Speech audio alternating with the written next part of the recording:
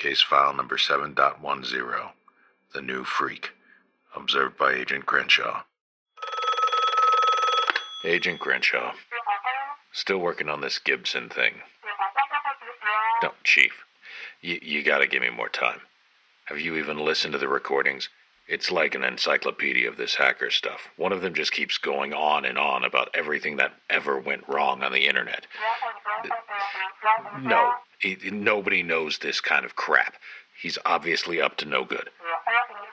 Yeah, the one called Hackalope. No, how is it not illegal? The information is dangerous. And the other one. Ymir. No, he's always going on about everything the CIA and FBI did wrong. All the wiretap stuff, all the crazy projects. How does he know?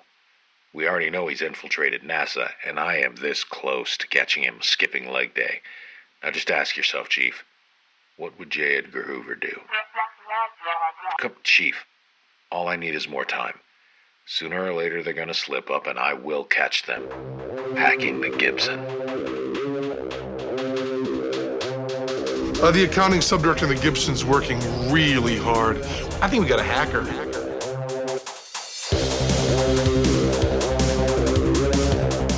Hey, Ymir. Yeah. Have you ever set up an Asterix server? No. Do you know what Asterix is? Wildcard? True, but not what I was going for. Also, wasn't it? I'm picturing now. There's a cartoon, kind of like Lost Vikings. It was like a tiny little Viking and his big friend who had a big belly, pants pulled up to his waist, and like a hat pulled down over his eyes. And I'm almost positive his name was Asterix. Now I need to look it up while you do this intro.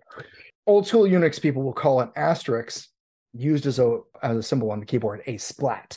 Oh, I was kind of remembering the image, but it was Asterix in the Vikings, 2006, and it was also like a 1989, 1985 cartoon. Shit, I'm old. I'm going to have to watch that afterwards, but also wrong. No, what I'm talking about is the Asterix voice over IP open source PBX. Okay. Now, it's in use. I've set one up personally for a small office years ago for an even smaller consulting company than I work for now, who wanted to basically stop paying for their phone service. So I learned a little bit about how to set one up. And one of the things that I found out at the time was that there's lots of basically embedded Asterix PBXs that you can get for like small and even medium or larger size offices. Okay. Now, this is all voice over IP, and one of the ways that you can use this is in fact what my boss wanted to do, is that you can use a voice over IP service to connect directly and forward all of your stuff in all of your phone calls into the phone service system. Okay. So now you don't need what we used to call POTS, the plain old phone system. You need not smartphones, but voice over IP capable phones.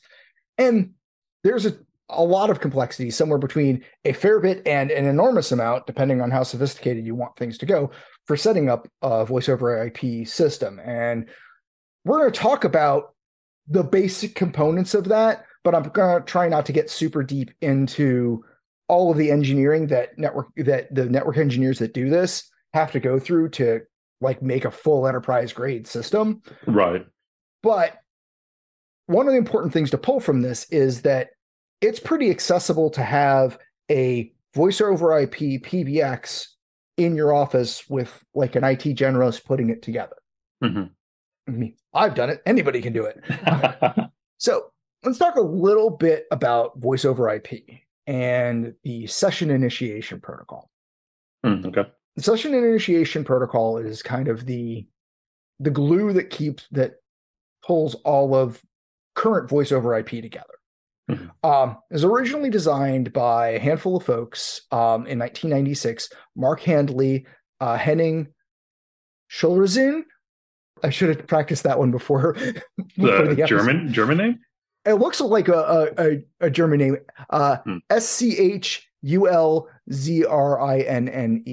Schulzrine. Schulzrein.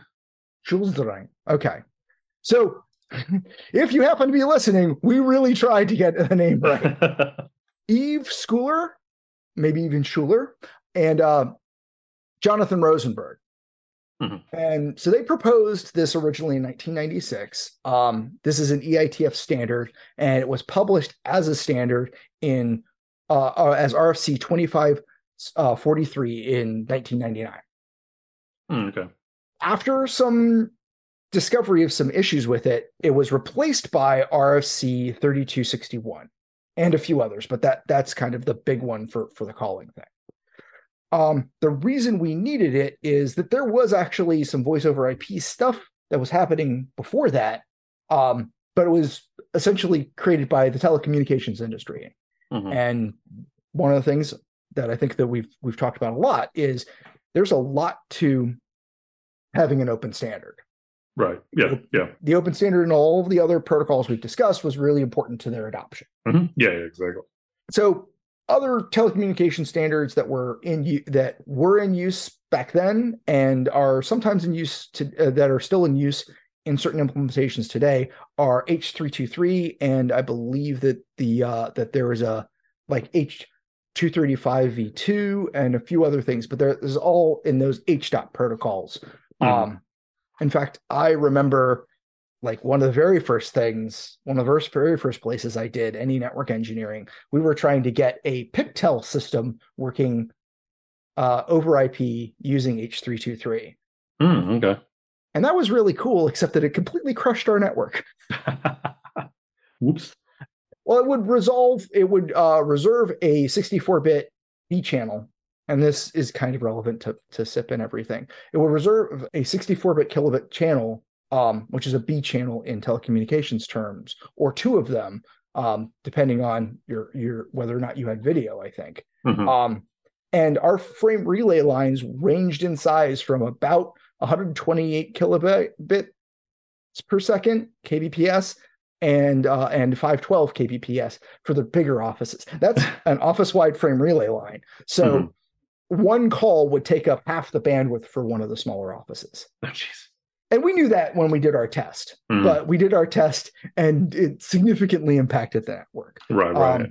Some of the upside of the SIP systems is they're more flexible about the bandwidth they use. They're not like, no, I have to use this B channel's worth of bandwidth, or this 2 B channels worth of bandwidth. Incidentally, this is why ISDN lines are the speeds that they are. Those are B channels. Right. So this being an IP protocol is complicated.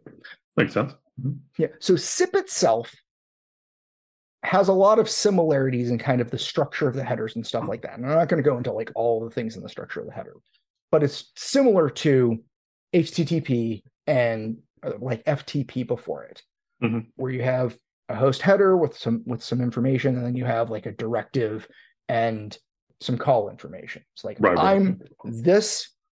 I'm inviting this person, this endpoint this entity to call me. Mm-hmm. Now that invite is handled by the proxy for that entity.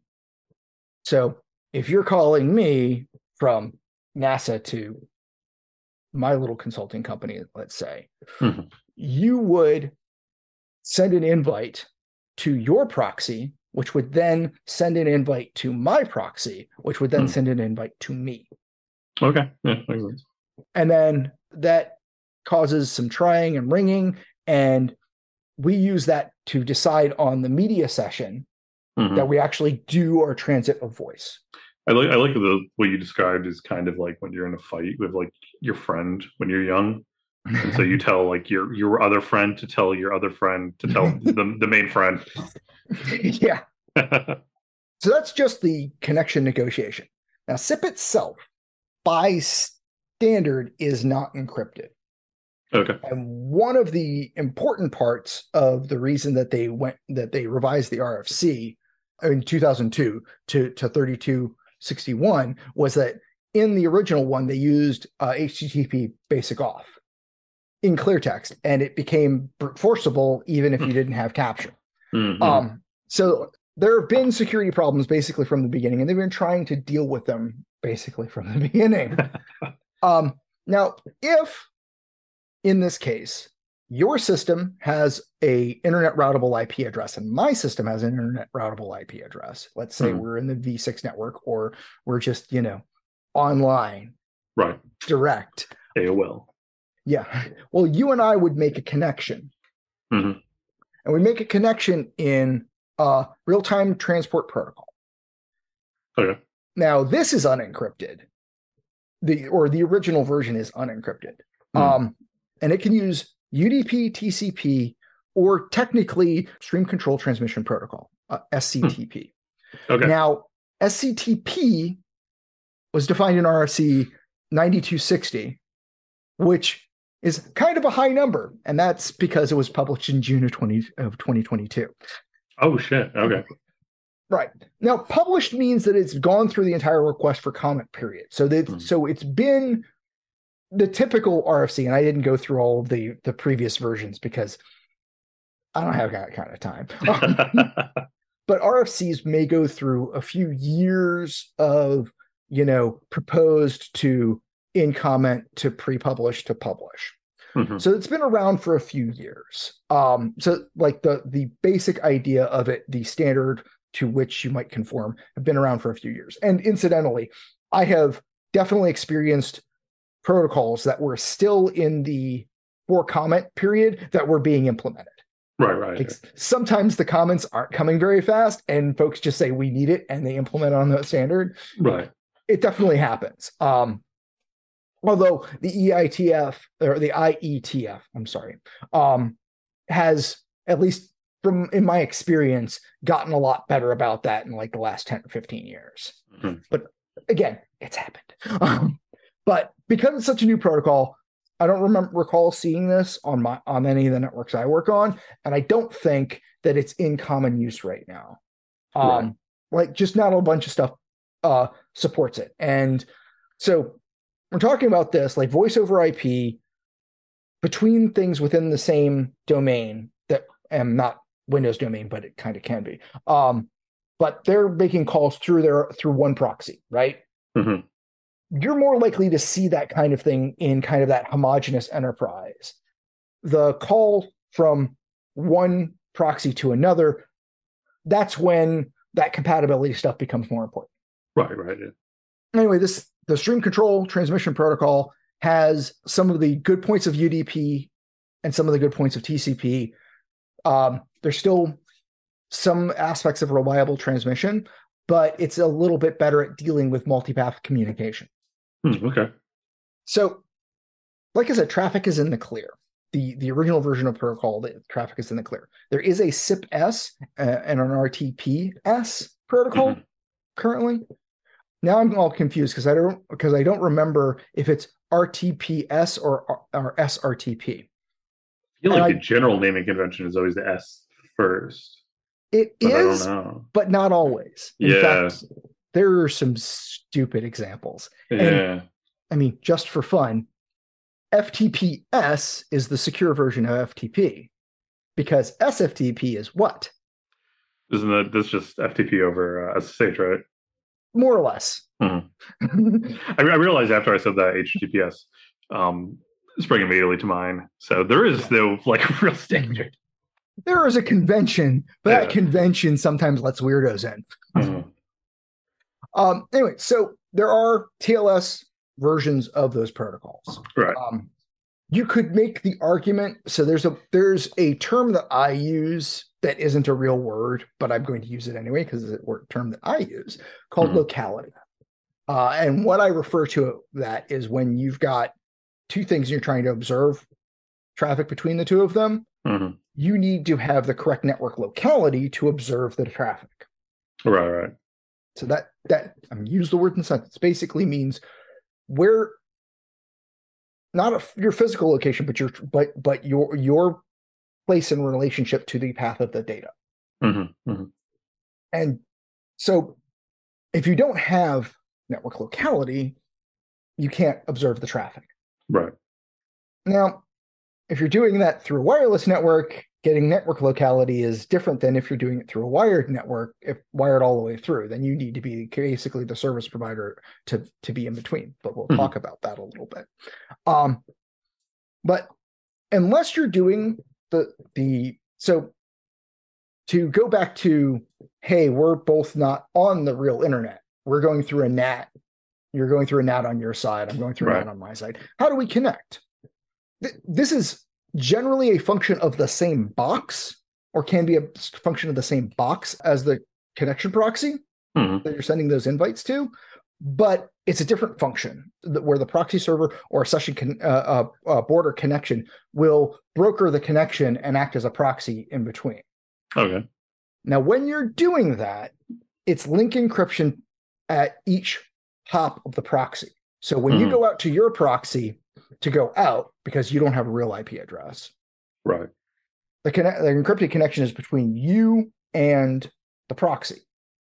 And then the connection between your proxy and my proxy, that's encrypted, but not using the same encryption session. And then likewise with my proxy connection, my connection to my proxy. So anybody in the middle that is a broker in the middle is going to be able to read the traffic in the middle. Right. Like that's one of the limitations of the nature of the encryption of SIP. And that's essentially, in my opinion, that is an inherent weakness of the way that the protocol works.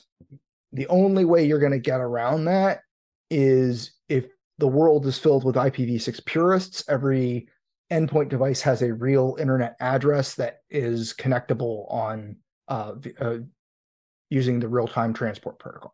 Right. Which is not going to be a world I think that we're going to end up living in. No. But like if you don't have that, this is what you have.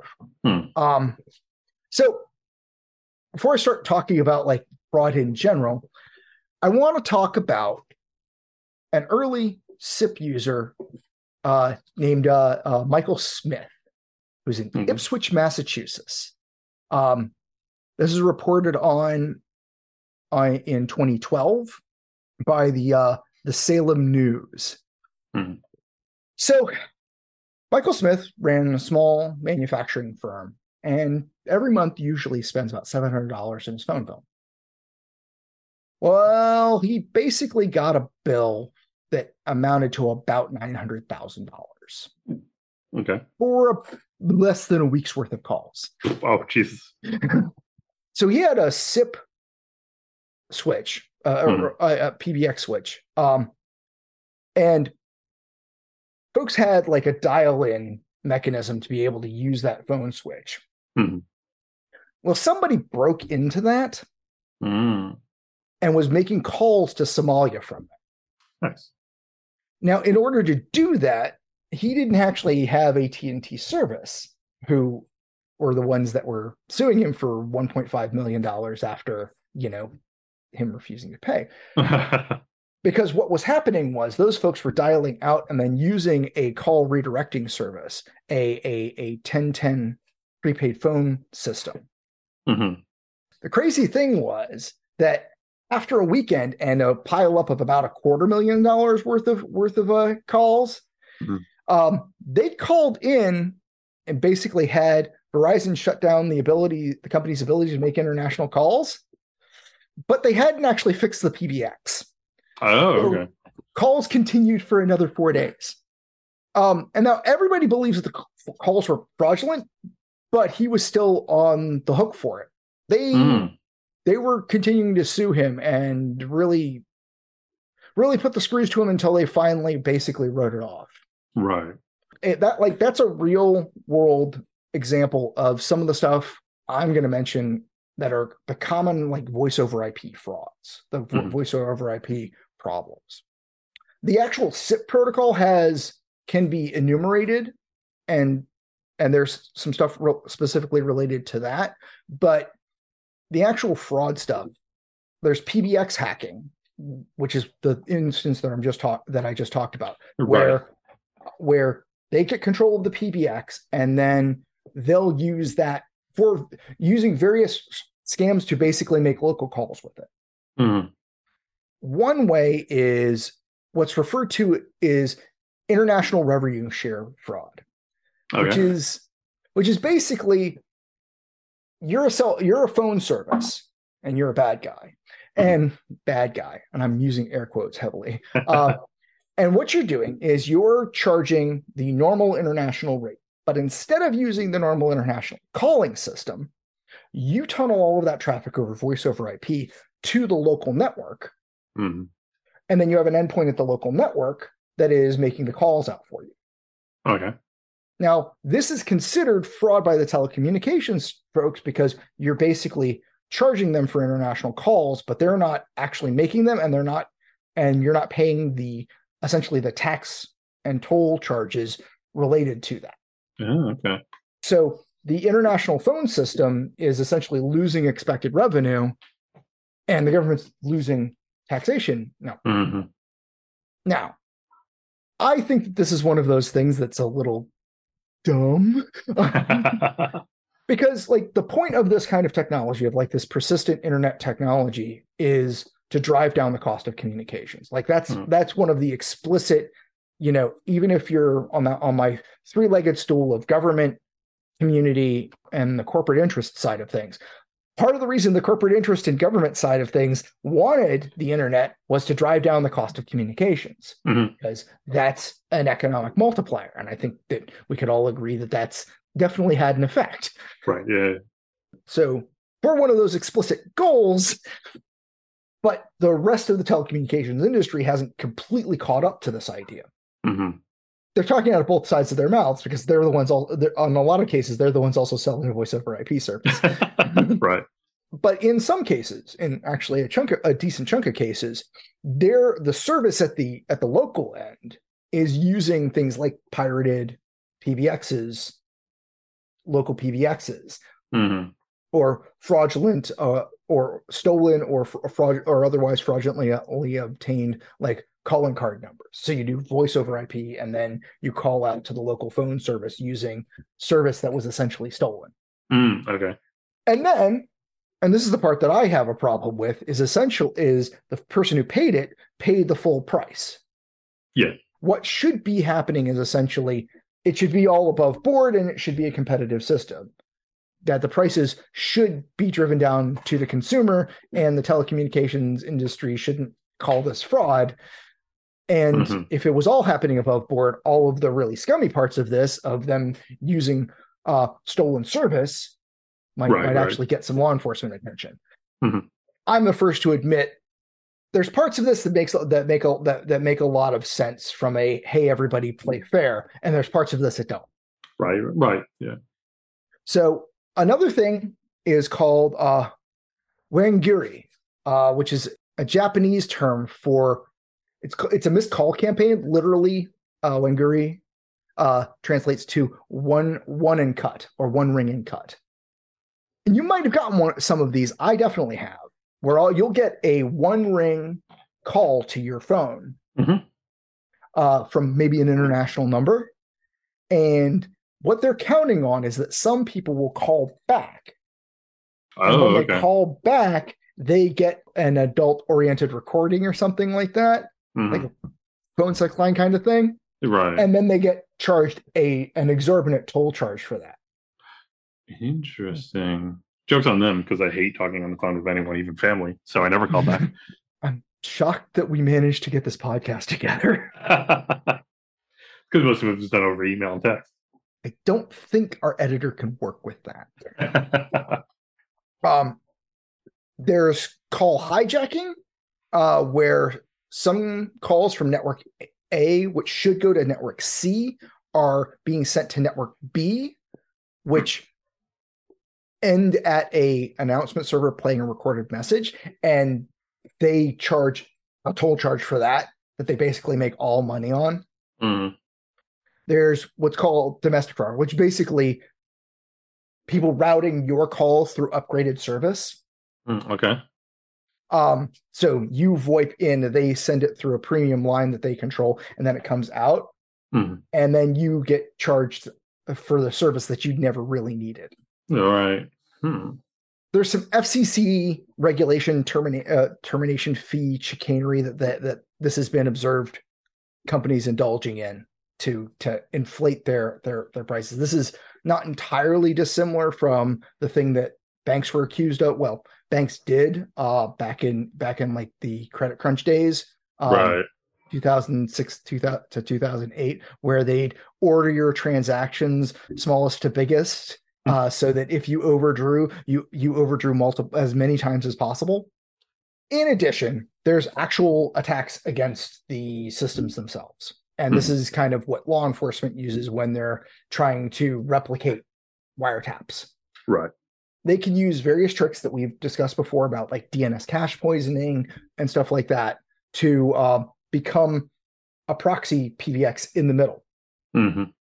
And like we discussed before, even without downgrading the service from the TLS version, if you're a proxy in the middle, link encryption on either side, you get to see it or hear it in between. And again, that's very likely to be the situation when everybody's not within the same network. Right. Yeah. Within this. I mean, when I think of this, I actually think of this on the enterprise level of everybody being within kind of an enterprise and having an enterprise gateway.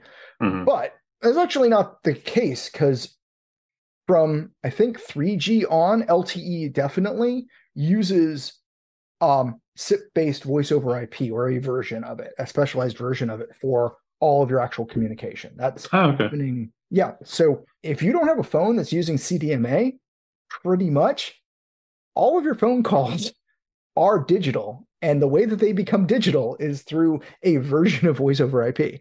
I think we're going to get to a point in the not too distant future. And again, this is one of those things that telecommunications companies are probably going to resist as long as possible because of the rates that they can charge of direct voice VoIP to VoIP calling. If at any of the conferences you've ever been, you've seen NinjaTel. No, I don't think so.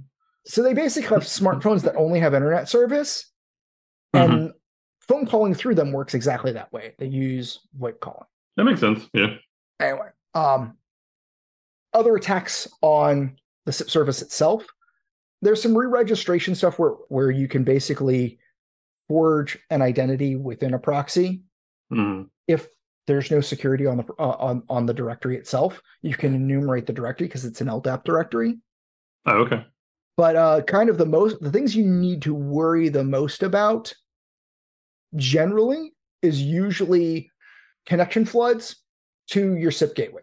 Now, there have been in the past various voice over IP PBXs that have been vulnerable to like buffer overflows in the SIP header, in the SIP traffic, that will allow them to run remote code on the PBX. Right. Yeah. And those, because this is an internet facing service, is exploitable. In fact, I'm used to seeing probes for SIP endpoints quite a lot on my network boundary. They all get dropped on the floor pretty much, but most of them do. But like one of the things that our firewall does, we use Palo Alto, I've probably said this before, at my main network, is aware enough of SIP and the attacks for SIP that it will crush and rate limit that stuff if you configure it that way. And those are kind of the best defenses against those particular kinds of flood attacks. Right. Yeah.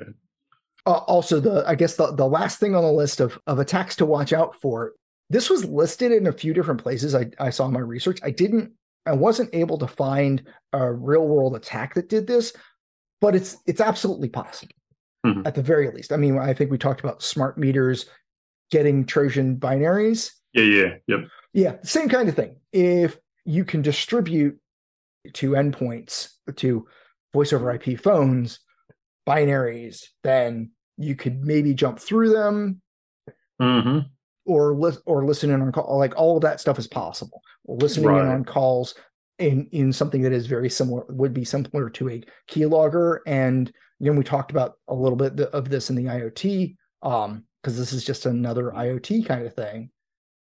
Being able to use that as a hop through endpoint or being able to do lateral movement from the phone itself, scans and stuff like that. Yeah.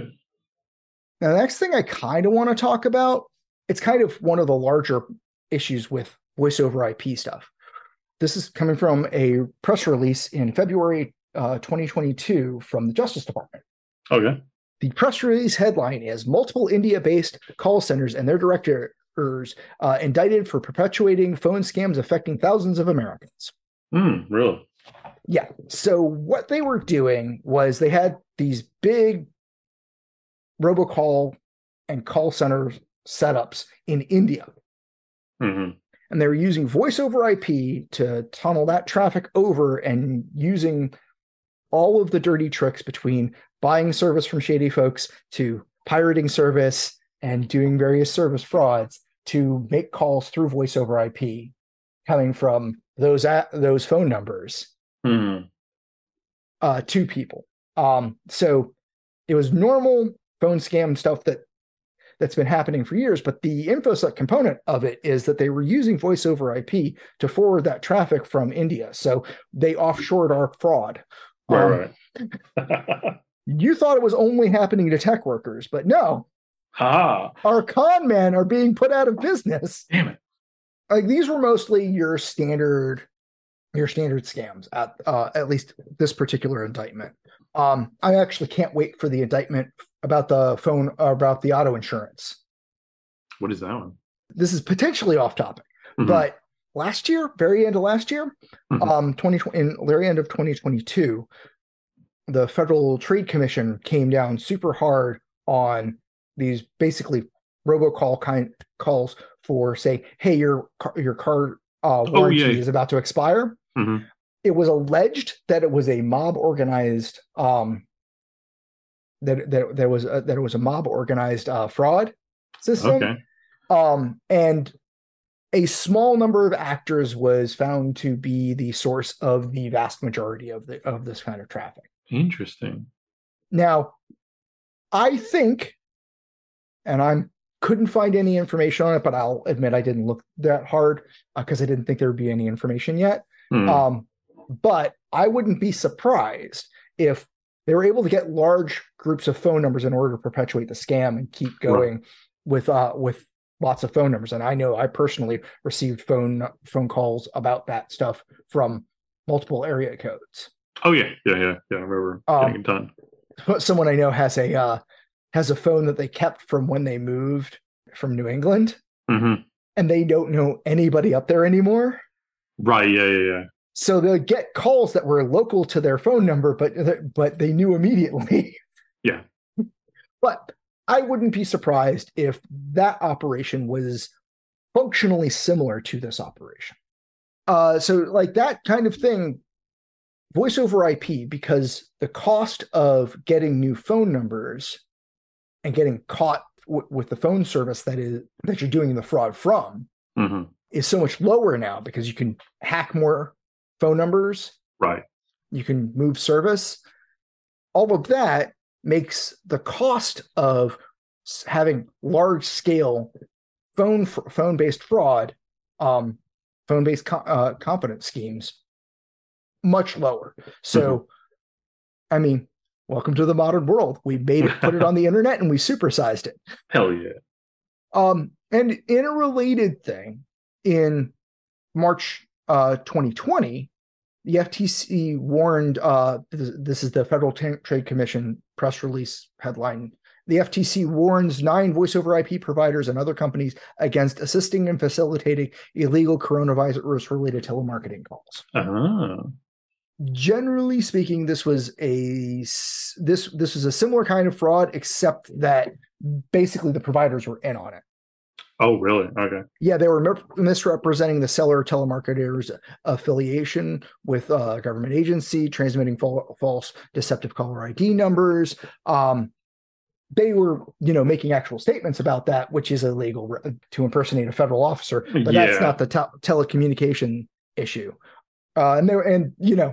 Sin amongst sins, they were initiating telemarketing calls to consumers whose phone numbers are on the do not call registry. Son of. I guess my point being is that we've caught some of these things that are pretty big. But my experience has been, and I think yours has been too, that they don't crack down on this fast. No. I mean, right now, I'm getting not very many calls that I don't want to answer. But that was not the case a year ago. Yeah, that is true. Like, I think I didn't really notice the sudden droppage of calls. But like, yeah, it's been a stark drop of random calls. I believe that's going to be an ebb and flow kind of thing. I don't believe that this is a solved problem. I very much like seeing the Justice Department and the Federal Trade Commission putting a lot of effort into this, but I haven't seen any reports from them, any releases about them getting significantly better at combating this kind of activity. Right. I guess it's worth saying that between the POT system, the PSTD, I forget what that stands for, but I think that's the acronym for the regular phone system, and the VoIP system. There are new protocols called Shaken and Stir, which create validated caller ID information. Okay, interesting. The protocols were created, I think, 5-ish years ago, or at least released as a standard 5 or 6 years ago. And I'm going from memory here, so don't quote me. But it was last year that the administration started saying for all of basically the smaller telecommunications companies that were lagging behind, that you absolutely had to do it, or they were going to make your life more difficult, right. A lot more difficult. And this is all telecommunication stuff, so there is a non-trivial amount of federal regulation attached to it. Yeah. So like, there's a stick there. I just don't remember exactly what it was. But those small providers were one of the refuges for the people, at least in the gray end of the market. So that may help as well. But I'm still not confident until I see somebody saying, yeah, and this is how we killed it for good. That this isn't going to come back, because it's one of those things. I believe that in the forward for applied cryptography, that it's not security if you stopped it, as long as you keep your method secret. It's security when you can publish exactly what you're doing. You give somebody an example box and they still can't break it. Yeah. So I haven't personally seen enough of that for me to say, yeah, you guys just got it licked. I believe that you could make quite a lot of progress, and maybe indeed this is how they did it, doing big data type data analysis of like frequency of calls and of outgoing calls versus incoming calls for various pools of service and that kind of thing. Could very well be how they identify these things, and so they can do it much more quickly than they could before. But again, that's just me kind of spitballing. I have no idea that that's how they do it. Yeah, exactly. Yeah. The last thing I have here is actually kind of weird. It's not an infosec problem, but I ran across it when I was doing my reading, and I wanted to share it as kind of my last little story about voice over IP.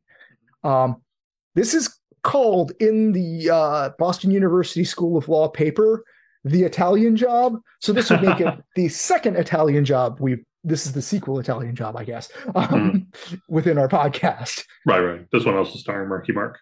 No, but you listeners just picked up, the original Italian job is one of my favorite episodes to do for the entire thing, and that's I believe season 1, episode 5. It might be. Yeah, it was in season 1, and it's a cool story. Oh yeah, it was cool. This is what they call missing trader inter-community fraud. Okay. And what it is an attempt to, they succeeded for at least a few years, get out of paying the VAT tax for telecommunication services. Okay. Now, the mob was associated with this, and a significant part of the indictment had to do with money laundering. So, like, you got your fraud, my money laundering. You got your money laundering and my fraud. Hey, this is pretty good. Right. Yeah. So, I'm actually going to try and read from this School of Law paper about how the fraud was done. there's two parts. There's the money laundering part, which we're not going to get into, and then there's the phone card part, which I'm going to read off and get basically my understanding of what that was. Mm-hmm. Okay. This phone card, and I quote, this phone card fraud begins within the United States, where two companies, Global Telephone Services LLC and Worldwide Telecommunication Services LLC, sell to Telefox SRL, an Italian company, the rights to phone cards. These cards give a purchaser the right to access for a limited time to digital content that was to be made available over the internet to the end user. Telefox is required to pay to reverse charge the Italian VAT of 20%. Telefox will be a missing trader and will not file the required returns. Okay. So, end quote. What this means is that there's U.S. telecommunications companies, and they sell a bunch of basically phone card codes. Okay. Mm-hmm. To this Italian company, Telefox. Right. And Telefox pays the U.S. companies, but does not pay the Italian government the value-added tax. Okay. All right. So the next thing is, and to return to quoting, Telefox in turn sells these rights to either of two Italian companies in the CMC group, and the CMC group subcontracts to two other companies, Gaff Plastics Division and Print Media, which is in Varese, Italy, to produce the cards. The cards are never made, but as a domestic sale of services, Telefox to the CMC group, 20% VAT tax is collected on the resale. So Telefox takes the 20% VAT tax it gets paid and pockets it. Mm-hmm. Okay. This is a means of creating money laundering. And the CMC group then resells the rights another time, which are supposedly embedded in actual cards, to another Italian company, Fastweb SPA. Fastweb SPA pays the Italian VAT tax on this transaction and then allegedly exports these cards to the Kentworthy group in the UK. Fastweb is the first entity to make a profit on these sales of the phone cards. Everything else is done at cost, and they make a 7% profit. Mm-hmm. Fastweb records a 20% Italian VAT on its purchases and then zero rates the sale of the phone cards to the UK. Fastweb does not file the refund tax because it is VAT positive. So this is just chicanery around how VAT accounting works, which is apparently insane. Yeah. Like in this is they basically had this big shell game of different companies. Right. And they all pay the VAT tax except for the one at the beginning that basically pockets it. They make a 7%, there's a 7% profit made here, and apparently the service is used, but the means of going through all of these different entities the final resale of the cards is made outside of the EU, either to Fulcrum Trading US in Reno, Nevada, or the Novelist International Limited in the British Virgin Islands. These transactions are zero rated and completely offset for the UK reverse charge purchase from Fastweb. Mm. So all this money goes through this huge shell game through all kinds of international transactions, basically to make a small profit and pocket the VAT and launder a bunch of money in the process. Mm-hmm. It's kind of a way to just move around a bunch of money. Yeah. And the government, apparently the Italian government went after this by essentially saying, we want our tax, even if they were more concerned with money laundering. Like getting Capone on tax evasion. Mm-hmm. Right, yeah. All of this was done between 2003 and 2006. And the paper I'm reading from was published in 2010. The interesting thing from the opening of this was that apparently another part of the University of Law had speculated that this might be a way of doing this VAT tax evasion type of missing trader operation. Mm-hmm. And then it's like, oh, well, we have an example like immediately after they published the thing. But I thought it was interesting that voice over IP service was used in this way. From my reading around this is actually a non-trivial component of stuff that is attributed under the heading of voice over IP fraud, even though it has basically nothing to do with the infosec involved. Right.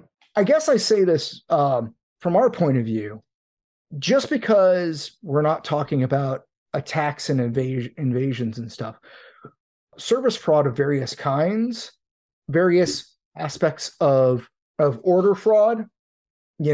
Somebody makes an order through a company, and then they mark up the price because there's a sweetheart deal between the broker and the company that you're working for as a security entity, and then they get market price, and there's a huge markup in there.